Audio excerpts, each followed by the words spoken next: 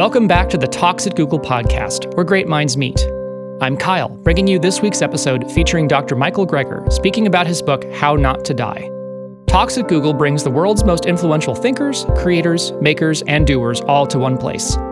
Every episode is taken from a video that can be seen at youtube.com/talksatgoogle. The vast majority of premature deaths can be prevented through simple changes in diet and lifestyle. In How Not to Die, Dr. Michael Gregor, the internationally recognized lecturer, physician, and founder of nutritionfacts.org, examines the 15 top causes of death in America and explains how nutritional and lifestyle interventions are sometimes better than prescription pills and other pharmaceutical and surgical approaches, freeing us to live healthier lives. The simple truth is that most doctors are good at treating acute illnesses, but bad at preventing chronic disease. In addition to showing what to eat to help prevent the top 15 causes of death, How Not to Die includes Dr. Gregor's Daily Dozen, a checklist of the foods we should try to consume every day. Full of practical, actionable advice and surprising, cutting-edge nutritional science, these doctor's orders are just what we need to live longer, healthier lives. Originally released on our YouTube channel on February 11th, 2016, and moderated by Googler Anthony V., here is Dr. Michael Gregor, How Not to Die.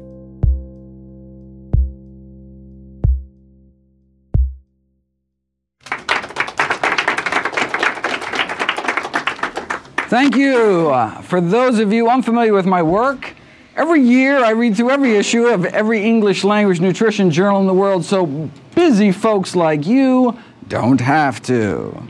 So every year my presentations are new because every year the science is new. I then compile all the most interesting, most groundbreaking, most practical findings to new videos and articles I upload every day to my nonprofit site, nutritionfacts.org. Everything on the website is free. There are no ads, no commercial sponsorships, strictly non-commercial, not selling anything. Just put it up as a public service, as a labor of love. New videos and articles every day on the latest in evidence-based nutrition. Now, if you've seen any of my presentations in the past, you know that I have addressed some of the most pressing dietary issues of our time. Like, what's the healthiest variety of apple, for example, or the most nutritious nut, or the best bean, or the best berry, or the best bowel movement? Who's number one and number two? Well, it certainly wasn't the New Yorkers here.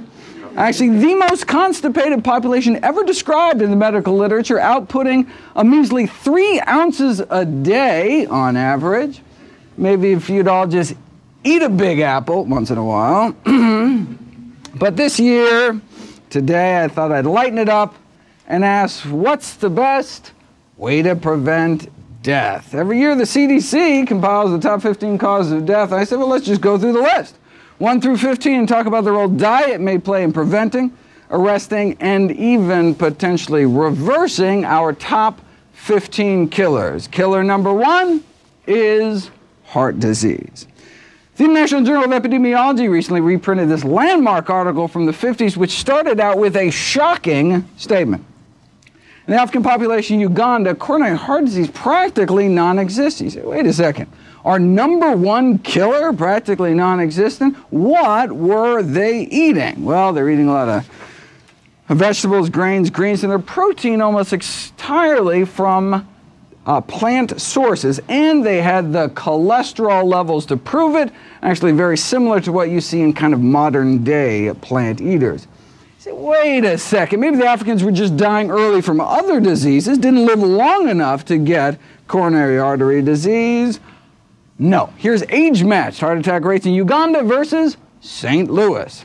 Out of 632 autopsies in Uganda, only 1 myocardial infarction. Out of 632 age and gender matched autopsies in St. Louis, 136 myocardial infarctions, more than 100 times the heart attacks are of the rate of our leading killer. In fact, they were so blown away they went back to another 800 autopsies in Uganda, and still just that 1 small healed infarct, meaning it wasn't even the cause of death, out of 1,427 patients, less than 1 in 1,000, whereas here it's an epidemic.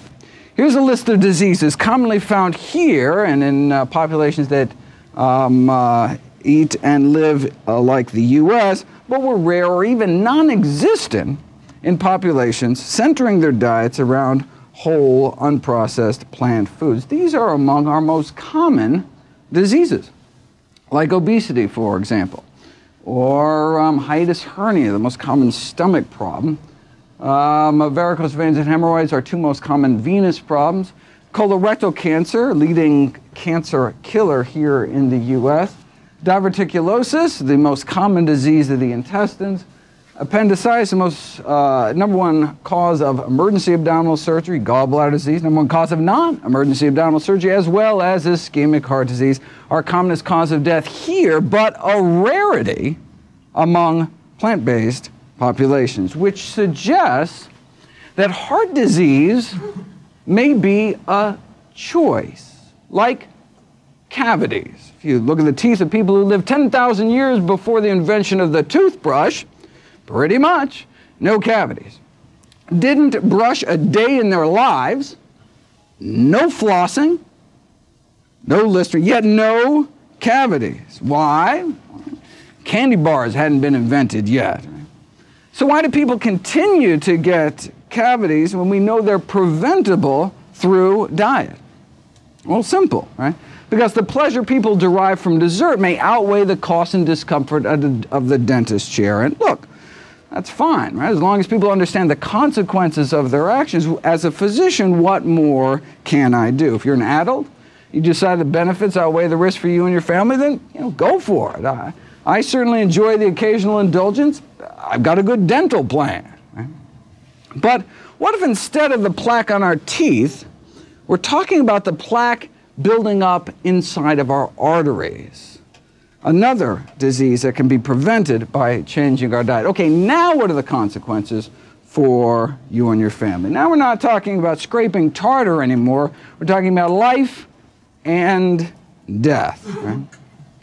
The most likely reason you and loved ones will die is heart disease. Now, it's still up to each of us to make our own decisions as to what to eat and how to live, but we should make these choices consciously, educating ourselves about the predictable consequences of our actions. Atherosclerosis, hardening of the arteries, begins in childhood. By age 10, the arteries of nearly all kids have fatty streaks, the first stage of the disease, and then these plaques start forming in our 20s, get worse in our 30s, and then can start killing us off. Our heart is called a heart attack, and our brain the same process is called a stroke. If there's anyone here this afternoon older than age 10, then the question isn't whether or not to eat healthy to prevent heart disease, but whether or not you want to reverse the heart disease you likely already have. But is that even possible? When research took people with heart disease, put them on the kind of diet followed by populations that don't get heart disease, we were hoping to slow the progression of these, maybe even arrest it from getting even worse, but instead something miraculous happened. The disease started to reverse. As soon as patients stopped eating an artery-clogging diet, their bodies were able to start dissolving some of the plaque away, in some cases even severe triple vessel heart disease, arteries opening up without drugs, without surgery, suggesting that their bodies wanted to be healthy all along, but were just never given the chance. This improvement in blood flow on the left was after just 3 weeks of eating healthy. Let me share with you what's been called the best-kept secret in medicine. The best-kept secret in medicine is, given the right conditions, the body can heal itself.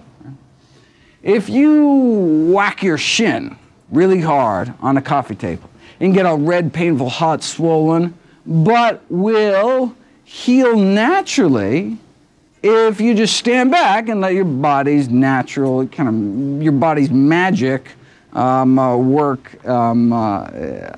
But what if you kept hitting your shin in the same place every day?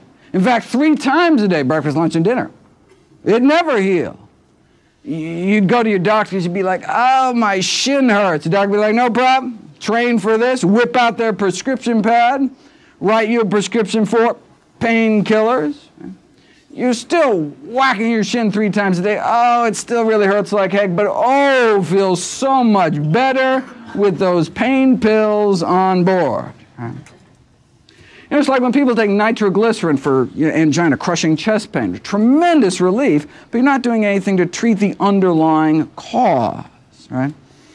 Our body wants to come back to health if we let it, but if we keep re-injuring it 3 times a day, it may never heal. It's like smoking.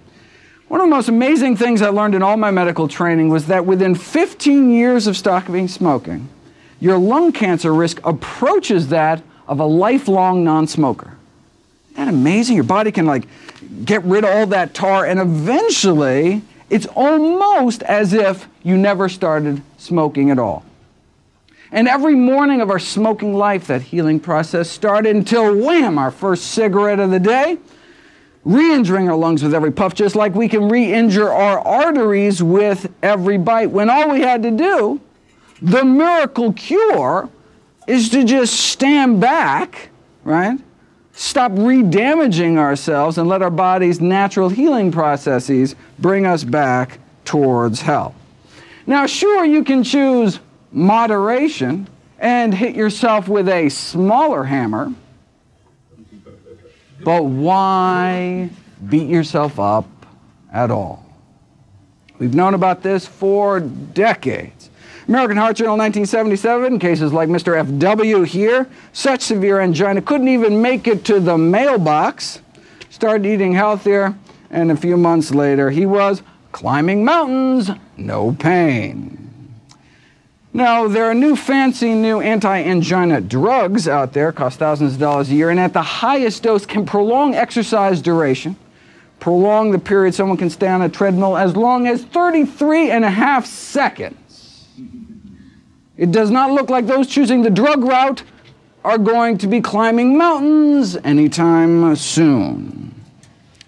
See, so plant-based diets can not only be safer, cheaper, but work better. Killer number 2 is cancer. What happens if you put cancer on a plant-based diet? Dr. Dean Ornish and colleagues found that the progression of prostate cancer could be reversed with a plant-based diet and other healthy lifestyle changes, and no wonder. If you drip the blood of those eating the standard American diet onto cancer cells growing in a petri dish, these are human prostate cancer cells, cancer growth rates cut down by about 9%, but put people on a plant-based diet for a year, though, and their blood can do this. The blood circulating throughout the bodies of those eating plant-based diets, nearly 8 times the stopping power when it comes to suppressing cancer growth.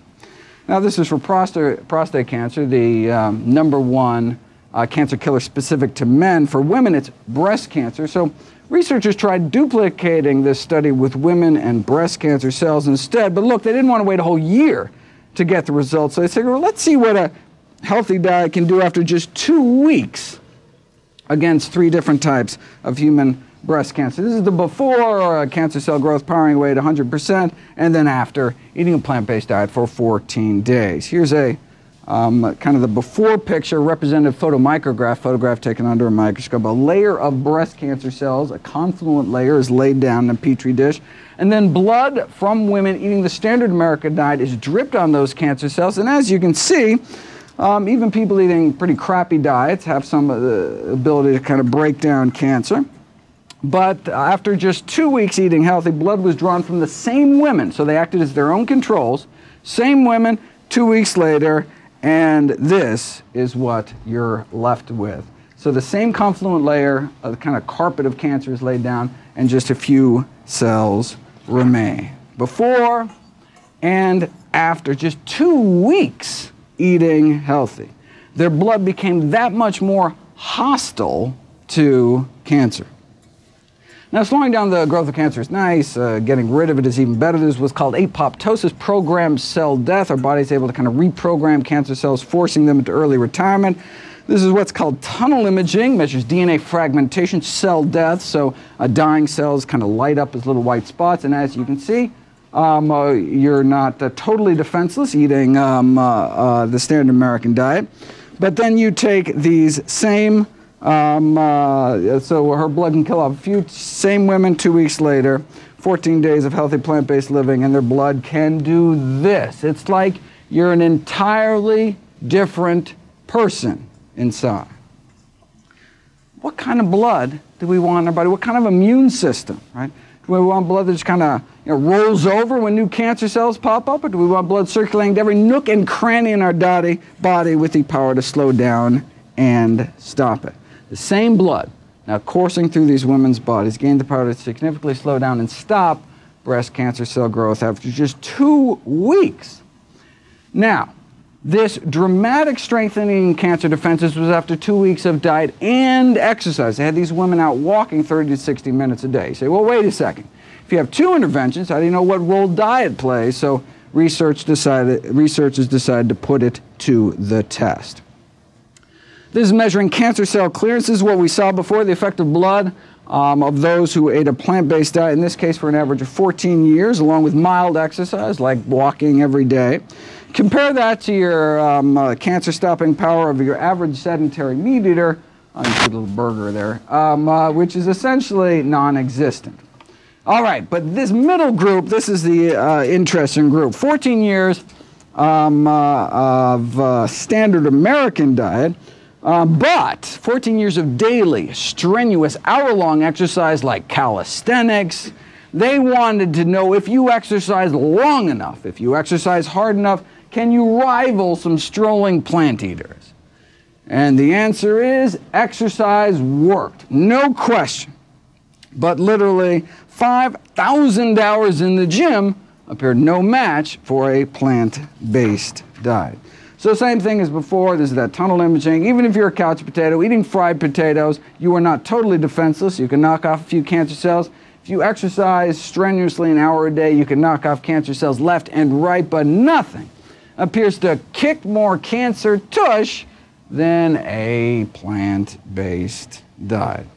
We think it's because of animal proteins, meat, dairy, egg white proteins, increase the level of IGF-1 in our body, insulin-like growth factor 1, which is a cancer-promoting growth hormone involved in the acquisition and progression of malignant tumors. But if we lower our animal protein intake, put people on a plant-based diet for 2 weeks, the IGF-1 level drops. Put people on a plant-based diet for years, it drops even further.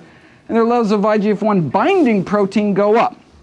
IGF-1 binding protein, that's one of our ways our body protects itself from cancer, from accelerated growth by releasing a binding protein in the bloodstream to tie up any excess IGF-1. Sure, in as little as 2 weeks you can force down the production of IGF-1 in your body, but what about the IGF-1 you have from the bacon and eggs you had 3 weeks ago? Well, your liver releases the snatch squad of binding proteins to pull out any excess IGF-1 out of the system. It goes up after weeks, and benefits appear to continue to accrue over years, the longer you eat healthy. Here's an experiment that really nailed IGF-1 is the villain. Same as last time, go on a plant-based diet, cancer cell growth drops, cancer cell death shoots up. But here's the interesting column here. What if you add back to the cancer just the amount of IGF-1 banished from your system by eating healthy?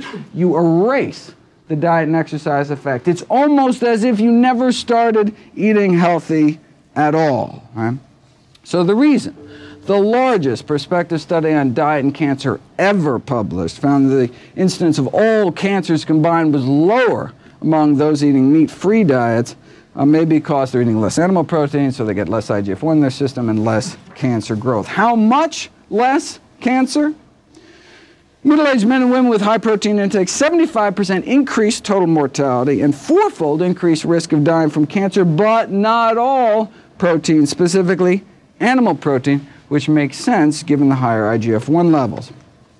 The academic institution sent out a press release with a memorable opening line: "That chicken wing you're eating could be as deadly as a cigarette," explaining that a diet rich in animal proteins during middle age makes you 4 times more likely to die from cancer, which is comparable to smoking.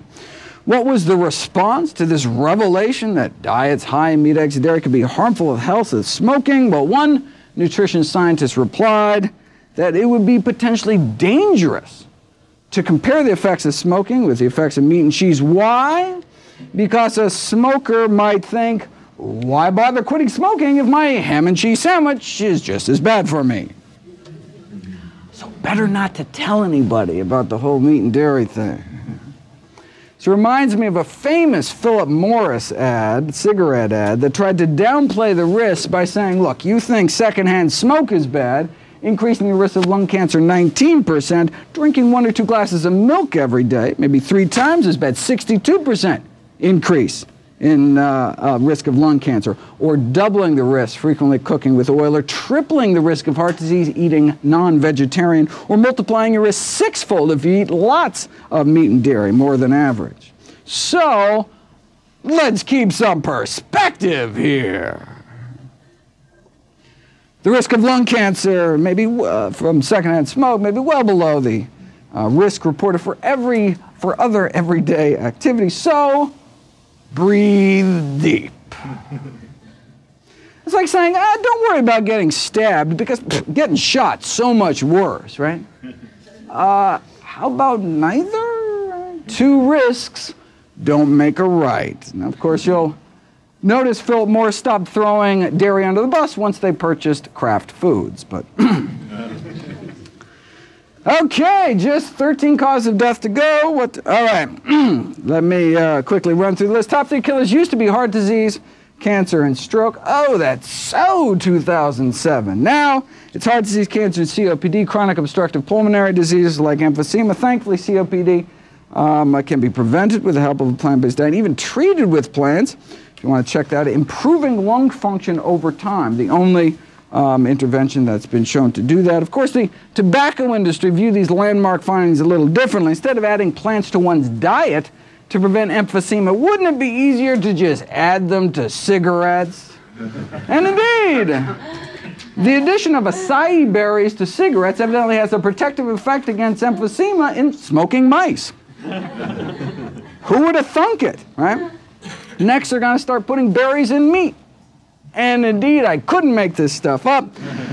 Adding fruit extracts to burger patties without its glitches, though. The blackberries dyed the burger patties with a distinct purplish color, for example. Though infusing lamb carcasses with kiwi fruit juice before rigor mortis sets in evidently does improve tenderness. You can even improve the nutritional profile of frankfurters by adding powdered grape seeds. Though there were complaints about grapeseed particles becoming visible in the final product. And if there's one thing we know about hot dog eaters, it's that they're picky about what goes in their food. Right? Oh, pig anus, but grape seeds, ew. Strokes are killer number 4. Preventing strokes may be all about eating potassium-rich foods, yet most Americans don't even reach the recommended minimum daily intake. And by most, I mean 98%. 98% of us eat potassium-deficient diets because 98% of us don't eat enough plants. Potassium comes from the words potash. You take any plant, put it in a pot, reduce it to ash, add some water, boil it off. You're left with a white residue at the bottom called potassium. Potassium, that's how they got the name. Used to call it vegetable alkali. But I just say that because that's a way to remember that that's where potassium is largely found. But who can name me a plant food particularly high in potassium? Anybody? There, look, hold it up. I don't know why that's like one of the few things everybody knows about nutrition, right? Bananas, good source of potassium. Chiquita must have had a great PR firm or something. Turns out bananas don't even make the top 50 sources. Coming in here right at number 86, right behind fast food vanilla milkshakes. It goes fast food and then bananas. In fact, when I was putting together the new book, I went back to see if the USDA had updated their database, and they did. And now bananas don't even make the top 1,000, coming in at number 1,611, right after Reese's Pieces. I'm serious. All right, bananas don't even make the top 1,000. In fact, if you look at the next leading cause of death, but before the top source is greens, beans, and dates, for those of you who really want to know where you find potassium, whereas bananas don't even make the top list. In fact, if you look at the next leading cause of death, bananas could be downright dangerous. You got to watch out for them. Alzheimer's, now our 6th leading killer, staggering 4 million Americans affected. 20 years ago, it wasn't even in the top 10 leading causes of death. According to the latest dietary guidelines for the prevention of Alzheimer's disease, the 2 most important things we can do is reduce our consumption of meat, dairy, and junk and replace them with vegetables, legumes, which means beans, split peas, chickpeas, and lentils, fruits, and whole grains. Right?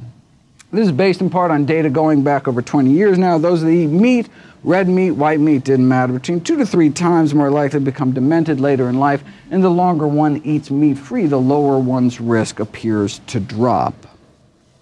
Next on the list is type 2 diabetes, which can be prevented, treated, even reversed with a plant-based diet, something we've known since back in the 1930s. Within 5 years, about a quarter of the diabetics were off all insulin, but look, plant-based diets are also relatively low-calorie diets, right? Maybe the diabetes got better just because they lost so much weight, right? In fact, stomach stapling surgery can reverse diabetes, right? So to tease that out, what we would need is a study where they put people on a healthy diet but force them to eat so much food that they would not lose any weight, right? Then you could see if a plant-based diet had specific benefits beyond just all the weight loss. We'd have to wait another 44 years, but here it is. Subjects were weighed every day. If they started to lose weight, they were made to eat more food. In fact, so much more food, many of the subjects had problems eating it all, like not another salad. But they eventually adapted, so no significant alterations in body weight despite restricting meat, eggs, dairy, and junk. So with zero weight loss, did a plant-based diet still help? Overall insulin requirements were cut about 60%, and half were able to get off of insulin altogether, despite no change in weight. How many years did this take? No. 16 days. Average of 16 days later, right? So we're talking diabetics who've had diabetes for as long as 20 years, injecting 20 units of insulin a day, and then 13 days later, off all insulin. Here's patient 15, 32 units of insulin on the control diet, right? And then 18 days later, on none. Actually, lower blood sugars on 32 units less insulin. That's the power of plants. And as a bonus, their cholesterol dropped like a rock, down to under 150 in 16 days. So just like moderate changes in diet typically only give us moderate reductions in cholesterol, how moderate do you want your diabetes? Right? Everything in moderation is a truer statement than many people may realize. Right? Moderate changes in diet can leave one with moderate blindness, moderate kidney failure, moderate amputation, maybe just a few toes or something. Right? Moderation in all things is not necessarily a good thing. You know that study that purported to show that diets high in meat, eggs, dairy can be harmful to the health of smoking claims that those who eat lots of meat, eggs, and dairy 4 times more likely to die from diabetes. But if you look at the actual study, you'll see that's not true. Those eating lots of animal protein were not 4 times more likely to die from cancer, to die from diabetes. They had 73 times a higher risk of dying from diabetes, though that's quite a confidence interval, as you can see. Now, those who chose moderation, only eating a moderate amount of animal products, right, only had 23 times the risk of death from diabetes. Killer number 8 is kidney failure, which can be both prevented and treated with a plant-based diet, and no surprise. Why? Kidneys are highly vascular organs. Harvard research found 3 significant dietary factors associated with reducing kidney function, declining kidney function: animal protein, animal fat, and cholesterol. Animal fat can alter the actual structure of the kidneys based on studies like this showing plugs of fat basically kind of clogging up the works in autopsied human kidneys. And the animal protein can have a profound effect on kidney function, inducing what's called hyperfiltration, increasing the workload on the kidney, but not, interestingly, plant protein. So you eat a meal of tuna fish, and you can see increased pressure in the kidneys going up 1 to 3 hours after the meal. But if instead of a tuna salad sandwich, you had a tofu salad sandwich with the same amount of protein, no effect. Right? It's no problem for our kidneys to deal with plant protein. Why does animal protein cause this overload reaction but not plant protein? Well, it appears to be due to inflammation triggered by the animal protein. We know this because you can give this powerful anti-inflammatory drug along with the tuna fish, and you can abolish that hyperfiltration, that kind of protein leakage effect in response to meat ingestion. Then there's the acid load. Animal protein induces the formation of acid in the kidneys, which can lead to what's called tubular toxicity, damage to the kind of little delicate urine-making tubes in the kidneys. Animal proteins in general, animal foods in general, tend to be acid-forming, whereas plant foods tend to be relatively neutral or actually alkaline, base-forming within the kidneys to counter some of that acid. So the key to halting the progression of chronic kidney disease might be in the produce market rather than the pharmacy. No wonder plant-based diets have been used to treat kidney disease for decades. Here's protein leakage on the conventional low-sodium diet, which we physicians tend to put people on. But then if you switch them to a supplemented vegan diet, then back to conventional, then back to plant-based, then back to conventional, then back to plant-based. You can switch on and off kidney dysfunction like a light switch based on what goes into people's mouth. Killer number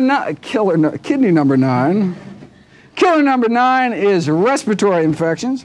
What possible role could diet play there? Here we are in flu season. Well, you obviously haven't seen my video, Kale and the Immune System, talking about the immunostimulatory effects of kale. Is there anything that kale cannot do? Boosting antibody production sevenfold, but this is in vitro, in a petri dish. What about in people? Older men and women split into two groups right before their pneumovax vaccination, their pneumonia vaccination. They split them into two groups. One group continued to eat as they always had. The other group added just a few servings of fruits and vegetables to the diet. You can see a significant improvement in protective antibody response, just a few extra servings of fruits and vegetables. This wasn't cutting out meat or anything, just adding some fruits and vegetables to their daily diet could significantly boost their protective immune function. Killer number 10 is suicide. Now, we've known that people who eat healthier tend to have healthier mood states. Typically, only about half the levels of depression, anxiety, and stress using these kind of validated scoring systems. Researchers suspect that it's the arachidonic acid, this inflammatory omega-6 fatty acid found predominantly in chicken and eggs in the American diet. But you can't tell if it's cause and effect until you put it to the test. So they took people eating the standard American diet, removed eggs, removed poultry, as well as other meats from their diets, got a significant improvement in mood within just 2 weeks. Thanks perhaps to the removal of arachidonic acid from their diet, which they thought was adversely impacting their mental health via a cascade of neuroinflammation. They thought this arachidonic acid was inflaming their brains, but within just 2 weeks of cutting out eggs, chicken, and other meat, you could clear up that inflammation. Now, am I just cherry picking, though? What about all the other randomized controlled clinical trials that showed different diets improve mood? There aren't any. A recent review concluded that only the plant-based diet has ever been shown to do that. Only that one fit the bill. It's hard to cherry pick when there's only one cherry. Works in a workplace setting too. I was happy to see all the fruits and veggies as I walked around on the floors here. Significant increases in physical functioning, general health, vitality, mental health. Not surprisingly, translates into improved work productivity. The biggest such study, which was at 10 corporate sites at Geico, found that plant-based diets could result in significant improvements in depression, anxiety, fatigue, emotional well-being, daily functioning, emotional health, etc. Lifestyle interventions such as exercise can help, but in terms of diet, plant-based diets appear to have the most data to support them. Killer number 11 is blood infections. Now, sure, foodborne bacteria can directly kind of burrow through the intestinal wall into your bloodstream, or in women can creep up into their bladder. We've known for decades that it's bacteria creeping up from the rectum that causes bladder infections, but only recently did we figure out where this rectal reservoir of UTI bacteria causing infecting E. coli was coming from, and that is chicken. We now have DNA fingerprinting proof of a direct link between the farm animals, the meat, and then bladder infections. Solid evidence that urinary tract infections in people can be what's called a zoonosis, an animal to human disease. You say, wait a second, can't I just use a meat thermometer, cook the meat through? Unfortunately, no, because of cross-contamination. We've known for decades, you give someone a frozen chicken, in fact, you give 40 households a frozen chicken to prepare and cook in their own kitchen as they normally would, and a multitude of antibiotic-resistant chicken bacteria jump from the chicken into the gut of the volunteers before they even eat it. So you could incinerate that chicken to ash. It doesn't matter, you don't even have to eat any, it's just handling it in the kitchen. Within days, the drug-resistant chicken bacteria had multiplied to the point of becoming a major part of the person's gut flora. The chicken bacteria is kind of like taking over. Even if you follow safe handling practices, in addition to safe cooking practices, rinsing everything, this is the official recommendation, rinsing everything with bleach, and they went in and sprayed a dilute bleach solution on everything, you still may be leaving pathogenic fecal bacteria behind. This is Salmonella, Campylobacter, both serious human pathogens. The reason people have more bacteria from feces in their kitchen sink than on their toilet seat is because people aren't rinsing their chickens in the toilet, they're rinsing them in the sink. So unless our kitchen is like some biohazard lab, the only way to guarantee we're not going to leave infection around the kitchen is to not bring it into our homes in the first place. But the good news is, it's not like you eat chicken once and you're colonized for life. And this chicken, in this study, the chicken bacteria only seemed to last about 10 days before good bacteria was able to kind of muscle it out of the way. The problem is many families eat chicken more than once every 10 days, and so may be kind of constantly reintroducing these chicken bugs into their systems. Wait a second, you can't sell unsafe cars, you can't sell unsafe toys. How is it even legal to sell unsafe meat?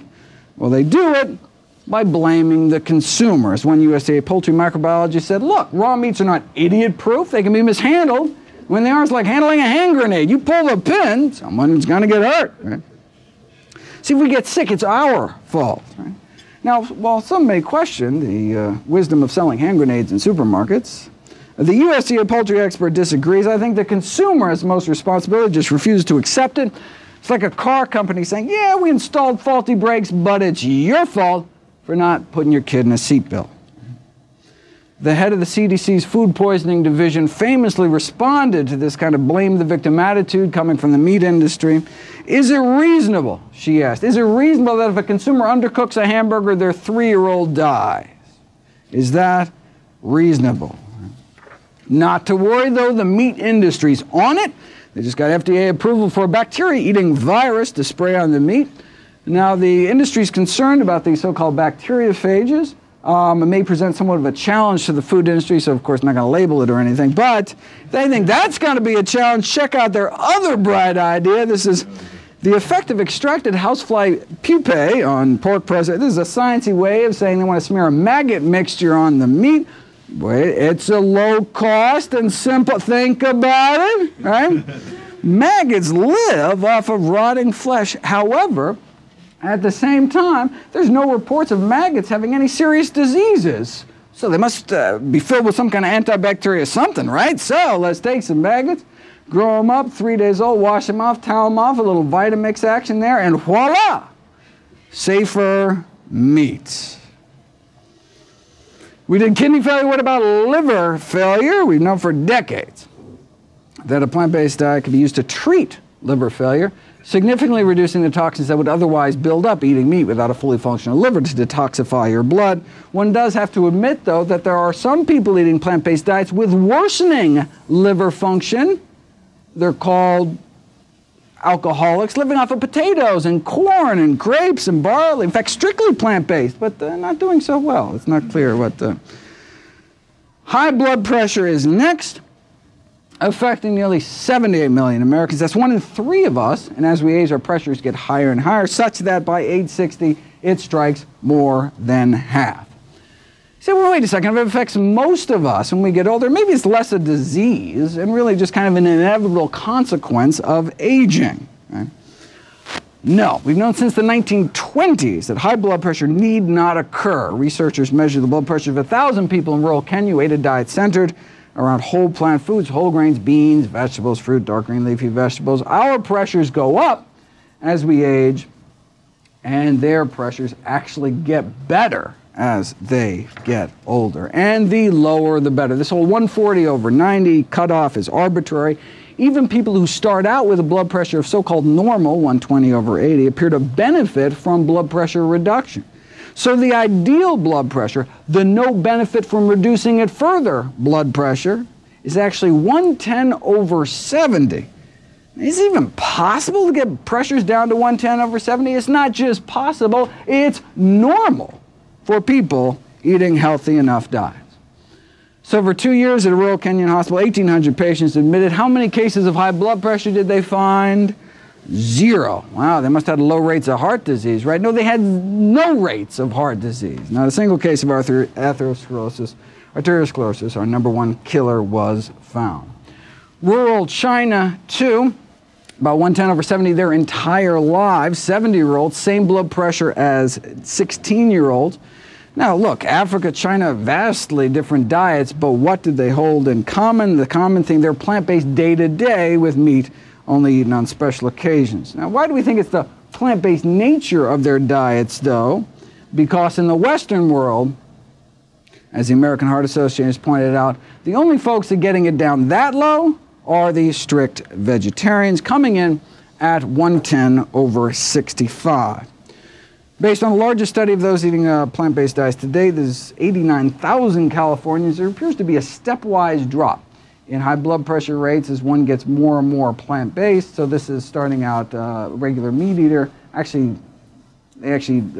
control group was actually only ate about serving 2 meat a day, so kind of a low meat eater compared to a semi-vegetarian or flexitarian who only ate meat like on a weekly basis as opposed to a daily basis. Those that ate no meat except fish, just eggs and dairy, or those that ate strictly plant-based. See the same thing with diabetes, right? A stepwise drop in diabetes rates as one's diet gets more and more plant-based, and the same thing with obesity. Anything over 25 is overweight. Even vegetarians in the U.S. are overweight. The only dietary group that met the quote-unquote ideal body weight were those eating strictly plant-based. But as you can see, look, it's not black and white, right? It's not all or nothing. Any steps we can make towards along that spectrum may accrue significant benefits. You can show this experimentally. You take vegetarians, you give them meat. What happens to their blood pressures? They go up. Or you take some meat eaters, remove meat, and the blood pressures go down within 7 days. And this was after the vast majority had already reduced their blood pressure medications or eliminated them completely. They had to, otherwise their blood pressures would bottom out because you're actually treating the cause of their blood pressure, and so you can't be on blood pressure drugs if you have normal blood pressure. Lower pressures on fewer drugs. That's the power of plants. So, does the American Heart Association recommend a no-meat diet? No, they recommend a low-meat diet, the so-called DASH diet. Why not vegetarian? When the DASH diet was created, were they just not aware of this landmark research done by Harvard's Frank Sachs? No, they were aware. The chair of the committee that came up with the DASH diet was Frank Sachs. Right? See, the DASH diet was explicitly designed with the number one goal of capturing the blood pressure lowering benefits of a vegetarian diet, yet contain enough animal products to make them palatable to the general public, right? They didn't think the public could quite handle the truth. Now, but in their defense, you can see what they were thinking, right? I mean, just like drugs never work unless you actually take them, diets never work unless you actually eat them. And they're like, well, no one's going to eat vegetarian, you know. So maybe on a population scale, if they kind of soft pedal it, then we'd actually save more lives overall. You know, but tell that to the 1,000 families a day that lose a loved one to high blood pressure. Maybe it's time to start telling Americans the truth. Killer number 14 is Parkinson's disease. Does a plant-based diet reduce the risk of Parkinson's? Well, most studies to date suggest a link between dairy products and Parkinson's, but why? Well, there's evidence that milk is contaminated with neurotoxic chemicals, high levels of pesticide residues, for example, found in milk and in the brains of Parkinson's victims. Talking about pollutants like tetrahydroisoquinoline here, which is actually what scientists use to induce Parkinsonism in primates in the lab. It's found mostly in cheese, actually, so maybe the dairy industry should require toxin screenings of milk. Good luck with that. You could always just not drink it, but then what would happen to your bones? That's a marketing ploy. If you look at the science, milk does not appear to protect against hip fracture risk, whether drinking during your adult years or drinking milk during your teen years, it doesn't matter. If anything, milk was associated with an increase in fracture risk. Maybe that's why we see higher hip fracture rates among the populations with the greatest milk consumption. So, Swedish researchers decided to put it to the test. 100,000 men and women followed for up to 20 years, and milk-drinking women had higher rates of death. More heart disease, significantly more cancer associated with each daily glass of milk consumption. 3 glasses a day. It's about a twofold risk of overall mortality, all-cause mortality, risk of death. And they had significantly more bone and hip fractures too. More milk, more fractures. Milk-drinking men also had higher risk of death, but for some reason, you never see milk ads like this. I'm not sure why.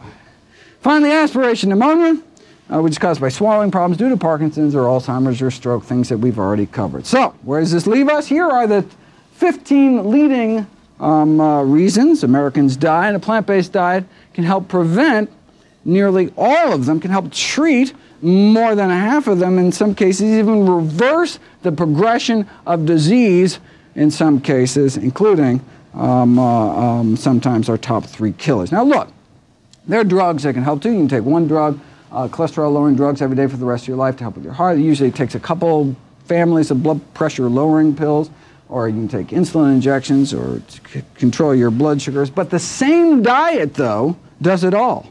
Right? So it's not like there's one liver healthy diet. Then, oh, you want to go on the heart healthy diet or the brain healthy diet. A liver healthy diet is a kidney healthy diet, is a body healthy diet. One diet to rule them all. And what about drug side effects? I'm not talking about a little rash here. Side effects kill. Prescription drugs kill more than 100,000 Americans every year. Wait a second. 106,000 deaths a year from adverse drug side effects. That means the 6th leading cause of death is actually doctors. The 6th leading cause of death is me. Thankfully, I can be prevented with a plant-based diet. No, seriously, actually, there's actually a study, 15,000 American vegetarians. Compared to them, meat eaters had about twice the odds of being on aspirin, sleeping pills, tranquilizers, antacids, painkillers, blood pressure medications, laxatives, of course, as well as insulin. So plant-based diets are great for people that don't like taking drugs, don't like paying for drugs, and don't like risking drug side effects. Want to solve the healthcare crisis? I've got a suggestion. There's only one diet that's ever been proven to reverse heart disease in the majority of patients, a plant-based diet. Right? So anytime anyone wants to sell you on some new diet they heard about, do me a favor, ask them this simple question. Wait a second, has it been proven to reverse heart disease? You know, the number one reason me and all my loved ones will die? If the answer is no, then why would you even consider it, right? I mean, if that's all a plant-based diet could do, reverse our number one killer, shouldn't that be like the default diet until proven otherwise?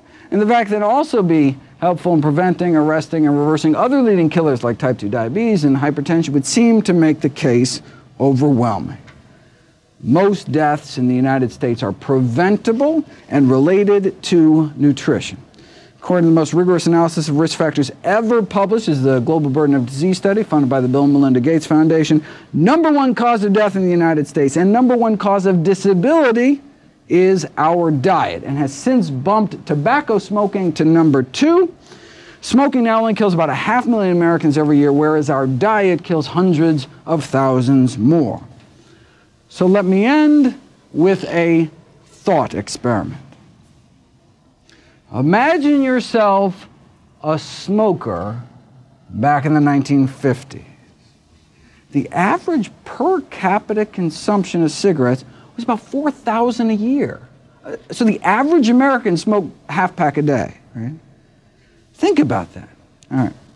The media was telling you to smoke. Famous athletes agreed. Even Santa Claus wanted you. I mean, look, you want to keep fit, and stay slender. And so you make sure to smoke and eat a lot of hot dogs to stay trim, and eat lots of sugar to stay slim and trim. A lot better than that apple there. I mean, sheesh. Though apples do connote goodness and freshness, reads one internal tobacco industry memo, which brings up many possibilities for making a youth-oriented cigarette, like an apple-flavored cigarette for kids. Shameless. For digestion's sake, you smoke. I mean, no curative power is claimed by Philip Morris, but an ounce of prevention is worth a pound of cure. So, hey, better safe than sorry, and smoke. Blow in her face and she'll follow you anywhere. No woman ever says no. They're so round, so firm, so fully packed. After all, John Wayne smoked them until he got lung cancer and died. Back then, even the paleo folks were smoking, and so were the doctors. Now, this is not to say there wasn't controversy within the medical profession. Sure, some doctors smoked Camels, but others preferred Luckies. So it was there was a little disagreement there. The leader of the U.S. Senate agreed. I mean, who wouldn't want to give their throat a vacation? Not a single case of throat irritation, because no surprise, cigarettes are just as pure as the water you drink. And look, if you do get irritated, no problem. Your doctor can write you a prescription for cigarettes. This is an ad from the Journal of the American Medical Association. So when mainstream medicine is saying that smoking may be on balance beneficial, when the American Medical Association is saying that, where could you turn back then if you just wanted the facts? What's the new data advanced by science? She was too tired for fun, and then she smoked a Camel. Babe Ruth spoke of proof positive medical science, that is when he still could speak, before he died of throat cancer. Now, by some miracle, there was a smokingfacts.org website back then that could deliver the science directly, bypassing commercially corruptible institutional filters. You would have become aware of studies like this. An Adventist study in California in 1958, that showed that non-smokers are at least 90% less likely to die of lung cancer. But this wasn't the first. When famed surgeon Michael DeBakey was asked why his studies published back in the 30s linking smoking and lung cancer were simply ignored, he had to remind people what it was like back then. Smoking was everywhere. It was in the movies. Medical meetings were one heavy haze of smoke. Smoking was normal.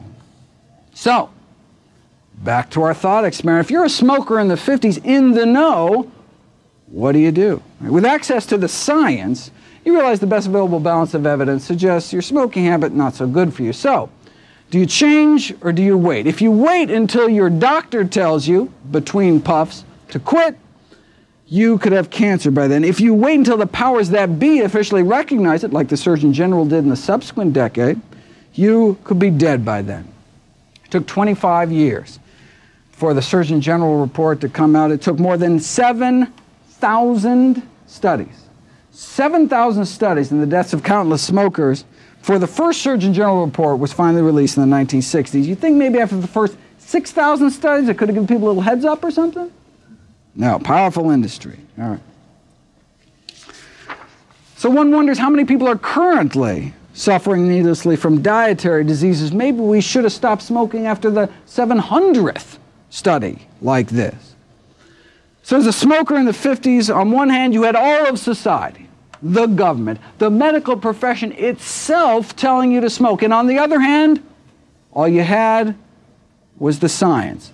If you were even lucky enough to know about studies like this. All right, let's fast forward 55 years. There's a new Adventist study out of California warning Americans about the risk of something else they may be putting in their mouth. And it's not just one study. According to the latest review, total sum of evidence suggests mortality from all causes put together, including many of our dreaded diseases, stroke, cancer, etc., significantly lower among those eating plant-based. So, instead of someone going along with America's smoking habits in the 50s, imagine you or someone you care about going along with America's dietary habits today? What do you do? I mean, with access to the science, right, you realize the best available balance of evidence suggests your eating habits not so great for you. So do you wait or do you change? If you wait until your doctor between bites tells you to change, it may be too late. In fact, the AMA actually went on record refusing to endorse the Surgeon General's report. Could it have been because they just got a $10 million check from the tobacco industry? Okay, so we know why the AMA was sucking up to the tobacco industry back then, but why weren't individual doctors speaking out? Well, there were a few gallant souls ahead of their time speaking up, standing up against industries killing millions, but why not more? Because maybe it's because the majority of physicians themselves smoke cigarettes, just like the majority of physicians today continue to eat foods that are contributing to our epidemic of dietary diseases. What was the AMA's rallying cry back then? Everything in moderation. Extensive scientific studies have proven that smoking in moderation is okay. Sound familiar? Today, the food industry uses the same tobacco industry tactics, supplying misinformation, twisting the science. The same scientists for hire paid to downplay the risks of secondhand smoke and toxic chemicals were the same paid for by the National Confectioners Association to downplay the risks of candy, and the same paid by the meat industry to downplay the risks of meat. Consumption of animal products and processed foods cause at least 14 million deaths around the world every year. 14 million people dead every year. Plant-based diets may now be considered perhaps the nutritional equivalent of quitting smoking. How many more people have to die, though, before the CDC encourages people not to wait for open heart surgery to start eating healthy as well? Until the system changes, we have to take personal responsibility for our health, for our family's health. We can't wait until society catches up to the science, because it's a matter of life and death. Dr. Kim Williams became the president of the American College of Cardiology last year. He was asked why he follows his own advice to follow a plant-based diet. He says, "I don't mind dying," Dr. Williams replied. "I just don't want it to be my own fault." Thank you.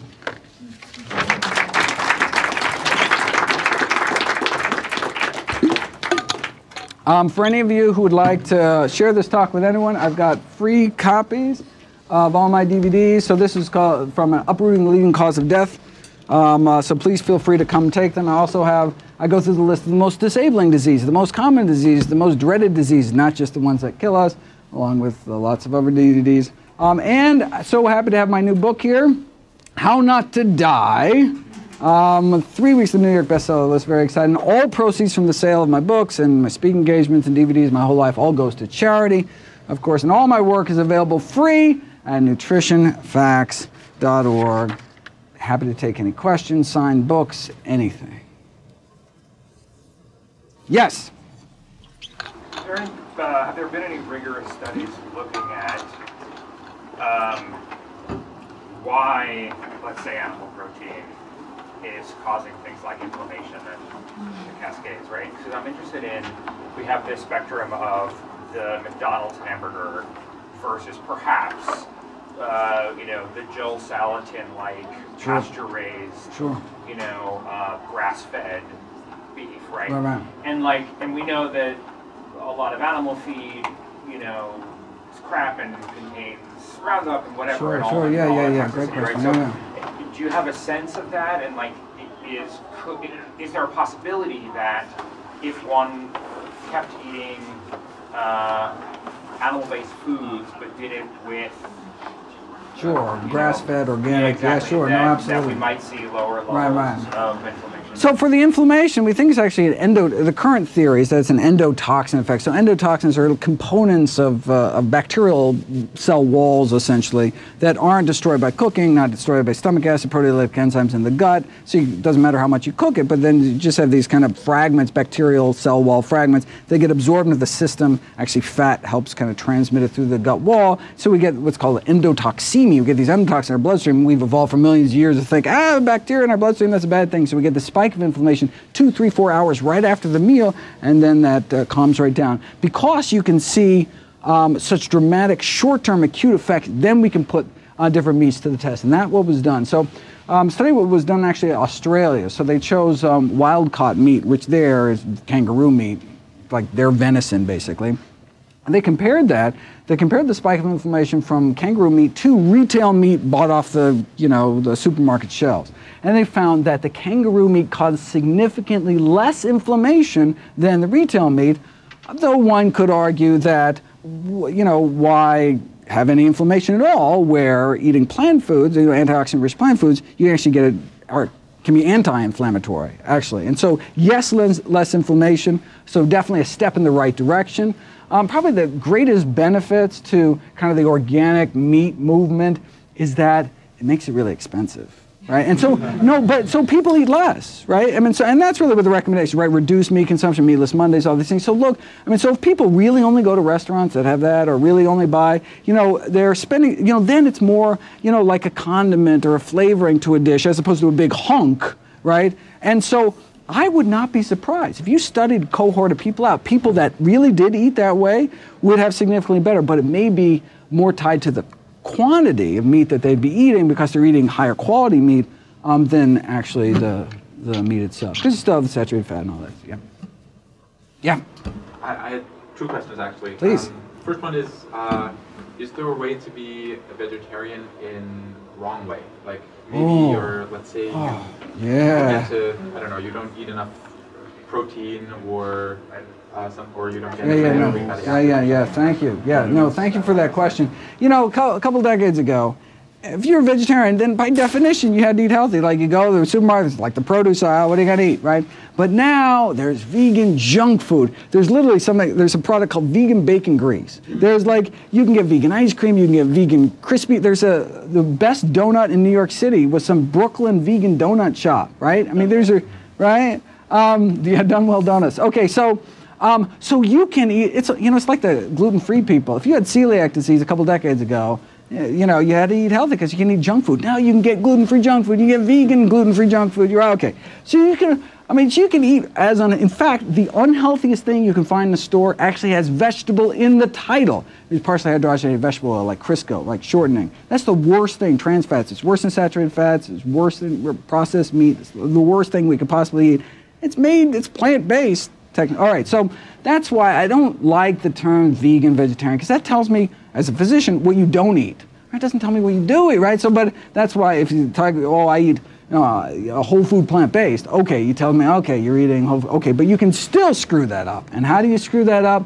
By not ensuring a regular, reliable source of vitamin B12. There's two vitamins that are not made by plants. One is vitamin D, which is made by animals, such as yourself when you walk outside and get some sunshine. It's actually not a vitamin, it's a hormone created by sun.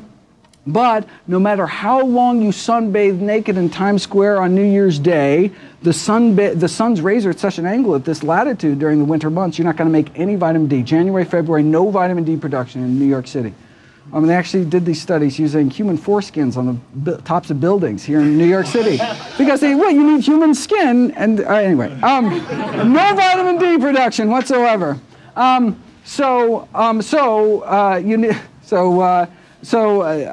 need to get vitamin D depending on where we evolved running around naked in equatorial Africa getting baked in the sun all day. We're not used to living at this latitude and wearing lots of clothes. Okay. Vitamin B12 is not made by plants either, not made by animals, made by little microbes that blanket the earth. So we get all the B12 we need drinking out of a mountain stream or well water or something, but now we chlorinate our water supply to kill off any bacteria.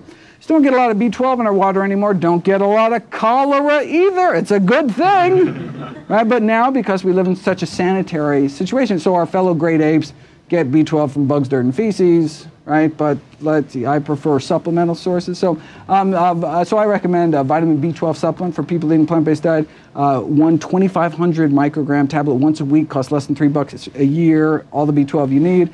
There's also B12 fortified foods like this soy milk and breakfast cereal and things like that. But I encourage people to eat less of those processed foods. So probably the safest, cheapest way is just get it. But I'm so glad you brought that up because that's critical. B12 is critical for neurological health and for blood health. What about omega-3? Is that something? Oh yeah, so there are essential fatty acids, omega-6 and omega-3 essential fatty acids, meaning that our bodies can't make them. We need to take them into our diet.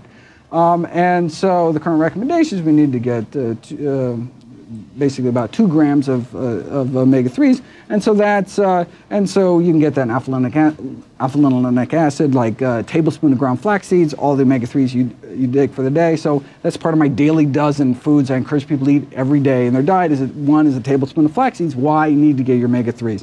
Oh, you can also eat walnuts or dark green leafy vegetables or chia seeds, hemp seeds, there's lots of things, but you need to get those into your diet. And now our bodies can take those short-chain omega-3s and elongate them into the so-called fish fats like EPA and DHA. The question, though, is can we do it enough for optimal health? And that, I think, still remains an open question. So I actually encourage people to take 250 milligrams of a pollutant-free source of long-chain omega-3s, EPA, DHA, and the only way you can do that pollutant-free is either yeast-based or algae-based EPA, DHA. That's actually where the fish get it from in the first place. We can kind of cut out the middle fish and go straight to the source. So that's, and not for heart health actually, because the studies have shown, we now know that, recommendations to increase fatty fish consumption or take fish oil capsules don't appear to help prevent heart disease or help treat heart disease, but for cognitive health. There's a study linking kind of accelerated cerebral volume loss with low omega-3 index, which are these long-chain omega-3. So I encourage people to include that. Absolutely. Great, good question. Thank you. So we talked a lot about nutrition with like a normal level of exercise, right? The moderate, around 36 minutes. How does the situation change when you're talking about more vigorous exercise for like athletes and such? In particular, concerning any such, but one thing that comes to mind is iron and protein. Sure. For like long distance. Yeah, no, absolutely. And so they actually take care of themselves because you eat so many more calories. And so, so you're just eating more food. So if you stick to healthy foods, you can do all the math and you can see that you're going to get kind of all the iron you need, all the protein you need. We actually get about 70% more protein than we need, even people that are sedentary. But right, so but you absolutely have increased calorie needs. The only problem anytime you really run into problems is athletes who are trying to calorie restrict, who are actually trying to kind of lose weight, preserve lean body mass, and if you're not eating enough calories, so they go on these like starvation diets. And so if you're not eating enough food, then you really have to be careful to make sure that food really packs a nutritional punch. So you really got to eat the most kind of nutrient-dense foods. So if you just lived off of, iceberg lettuce and, cotton candy or something, but even healthy, you could run into some problems. But people eating enough food shouldn't be a problem. Should we avoid potatoes, bread, rice, and pasta? So it's interesting. So if you look at so I do encourage people to, the bottom line is encourage people to stick to whole foods whenever possible. So pasta's fine, but I'd like people to have whole grain pasta. And actually sweet potatoes I think are healthier than white potatoes, and I give my kind of reasons why.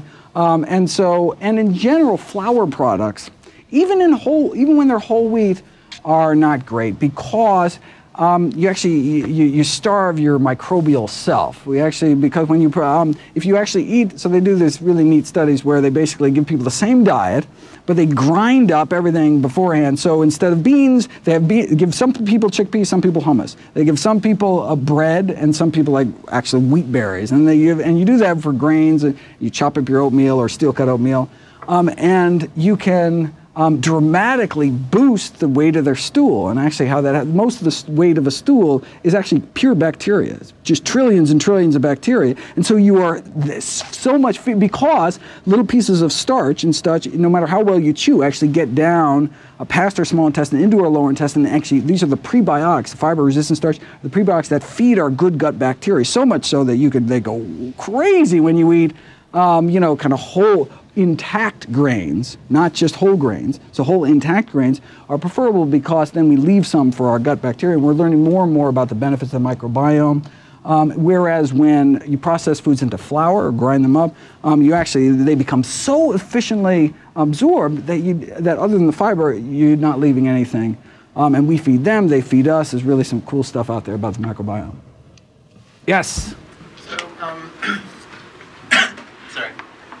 If you reverse amortize the effects of, like, say, eating bacon over the course of your life, you can say something like, every strip of bacon takes 17 minutes off the end of your life. And you can say this to someone to kind of like show them the impact of their choices, and then say, well, yeah, but that's just the time at the end. So I was wondering if you had a response to that. Yeah, no, well, I mean, that brings up an important point. So we're actually living longer lives, but shorter healthy lifespans. So we actually live like a year longer we did 20 years ago, but we're actually 2 years shorter in terms of healthy lifespan without a major disabling disease like the ability to stand for a certain number of minutes without having to sit down and things like that. These kind of severe disability. And so it's not just about adding years to your life, it's adding life to your years, right? I mean, so we want to be, skydiving till the end, and not just, so that's why, I have this talk about, the most disabling diseases too. So yeah, if you're crippled with arthritis, maybe you don't want to live an extra 10 years because you can't even move, and right, absolutely. And I mean, spoiler alert, it's the same healthy diet that does, Yeah. And so, right, so they have all these neat metrics like disability adjusted life years. So not just how many years you have, but how many healthy years. And you get the same kind of stats. In fact, that's what the Global Burden of Disease study looked at dailies, looked at those disability adjusted life years. So it's not just, so we're extending healthy lifespan. That's really a critical key. Yeah, good point. Yeah. I've read some things recently regarding benefits of alcohol, and then I've read things saying the opposite. Yeah. How does this play into it? Yeah. So alcohol consumption decreases risk of number one killer, heart disease, increases risk of one type of stroke, hemorrhagic stroke, decreases the risk of another type of stroke, ischemic stroke, increases the risk of cancer. And so you could see how we could be flopping back and forth, but bottom line is, these are in people eating the standard American diet. And people eating the standard American diet, adding alcohol to their diet actually does extend lifespan because heart disease killer number one. But people who even have a modicum of healthy behaviors, and by healthy behaviors, they said a fruit or vegetable serving a day, or, right? Not currently smoking means you could have a lot of smoking past, but not currently smoking. I forget what the exercise, it was like, 20 minutes walking every day, something like that. If you fit those criteria, then the alcohol has no benefit. But it thins your blood enough that when your arteries are so clogged up, it can actually extend lifespan. And unfortunately, even light drinking increases risk of breast cancer. So, the big Harvard nurses study looked at women even drinking less than a drink a day, one drink a day, had significant increased risk of breast cancer. In general, I encourage people to stay away from alcohol. If you've heard of Soylent and meal squares, what are your opinions on those? Yeah, so it's like if you like pick up a package of mushrooms in the store. You look at it, you turn around, look at the nutrition facts. It's like there's nothing in there. A couple B vitamins, maybe a few minerals, but you're like, there's nothing. Put it back on the shelf. All right.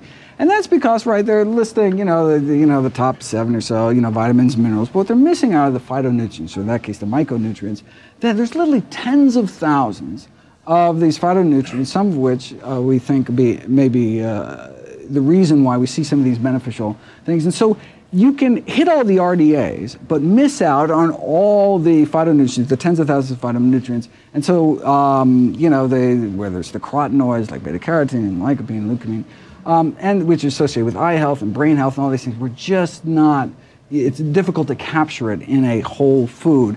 And there's been some real kind of cautionary tales. So for example, the beta-carotene debacle, where researchers noticed that people who had high beta-carotene levels lived longer, had less disease. I mean, it's a great indicator of health, how much beta-carotene you have in your bloodstream, right? If I wanted to bet, place bets on somebody, I want to know their beta-carotene levels. Okay, and so they said, aha, let's give people beta-carotene pills, right?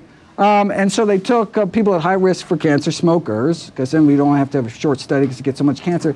Split them up into two groups, beta-carotene pills or placebo, and beta-carotene group got more cancer. They had more, and they had to stop the study. It was okay. And then they went back and said, well, wait a second. Why did those people have high levels of beta-carotene in their blood? Because they were eating super healthy foods, dark green leafy vegetables. What has beta-carotene? Sweet potatoes, right? So it's like a marker for healthy eating. You can't just, and actually beta-carotene is kind of a wimpy antioxidant. So if you take beta-carotene, kind of max out all your carotenoid receptors, and then you eat tomato sauce and have an even more powerful antioxidant like lycopene, it goes right through you, doesn't get absorbed because you just took a beta-carotene pill. That's what we think the mechanism behind that is. But so we just don't know enough about the biology to be able to kind of pick and choose which nutrient. And then they tried vitamin E supplements, and we had increased mortality. People were paying to shorten their lives by buying vitamin E supplements for themselves. So it's that kind of data that anytime someone tries to put it all, put these kind of isolated nutrients and think, yes, can it keep you going? Absolutely. Is it great in a zombie apocalypse? Absolutely. Is it, or the island, starving to death on that. But in terms of maximizing health and longevity, sticking to whole foods would probably be a healthier option. Do you have the same concern for something that's derived from whole foods like meal squares, or? So you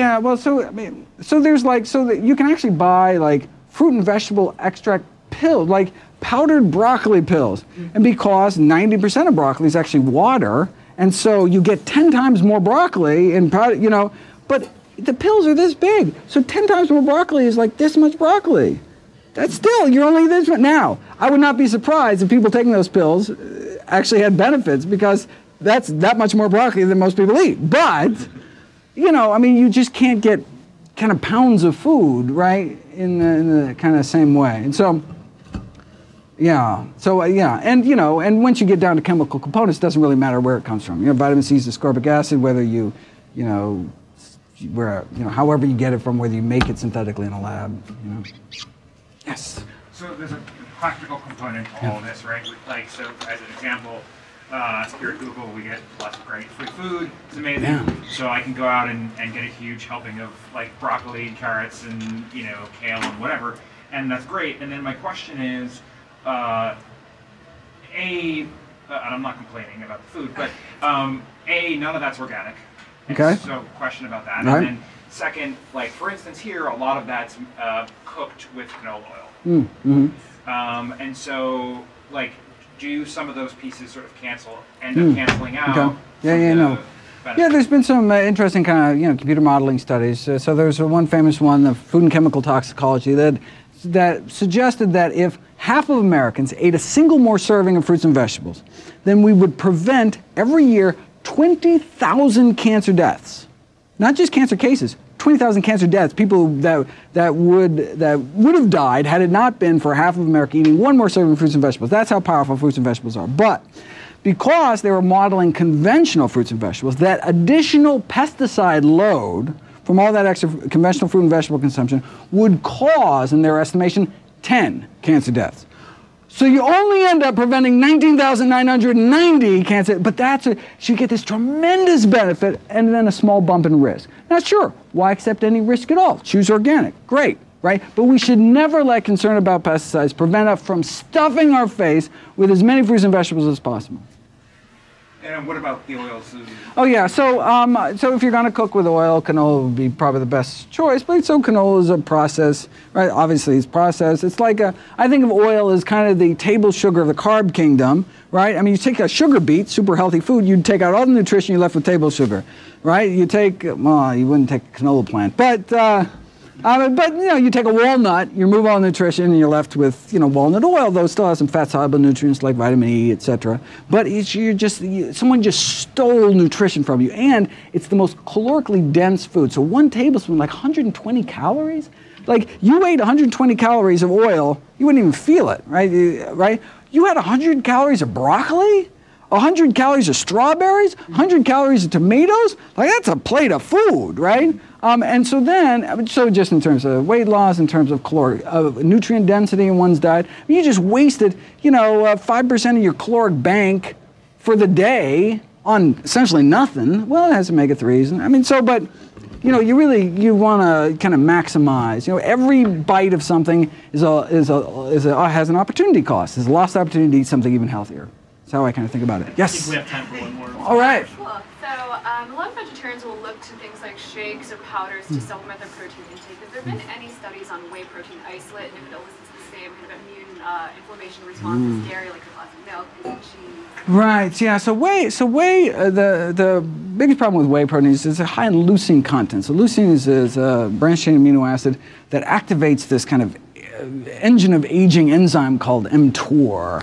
Which is a fascinating story. I got a bunch of videos about it. This is a really neat detective story. But basically, milk has evolved to do what? To promote growth, right? So dairy milk, literally to put a couple 100 pounds on a calf in a matter of months. And so it's supremely designed to boost IGF-1, boost mTOR signaling, kind of accelerate growth, which is not so great if you've already reached adult height. And so accelerating growth, so having growth hormones and growth factors in your body, at this stage, not so great because many of us are actually harboring so-called occult tumors. And so even women by their 40s, if you actually do autopsy studies, if you get hit by a bus, they have microscopic breast tumors. Most men actually have microscopic prostate tumors. So for example, American men have the same rates of prostate cancer as Japanese men, but a tiny fraction of the death from prostate cancer. They die with their tumors instead of from their tumors because there's a third stage of cancer.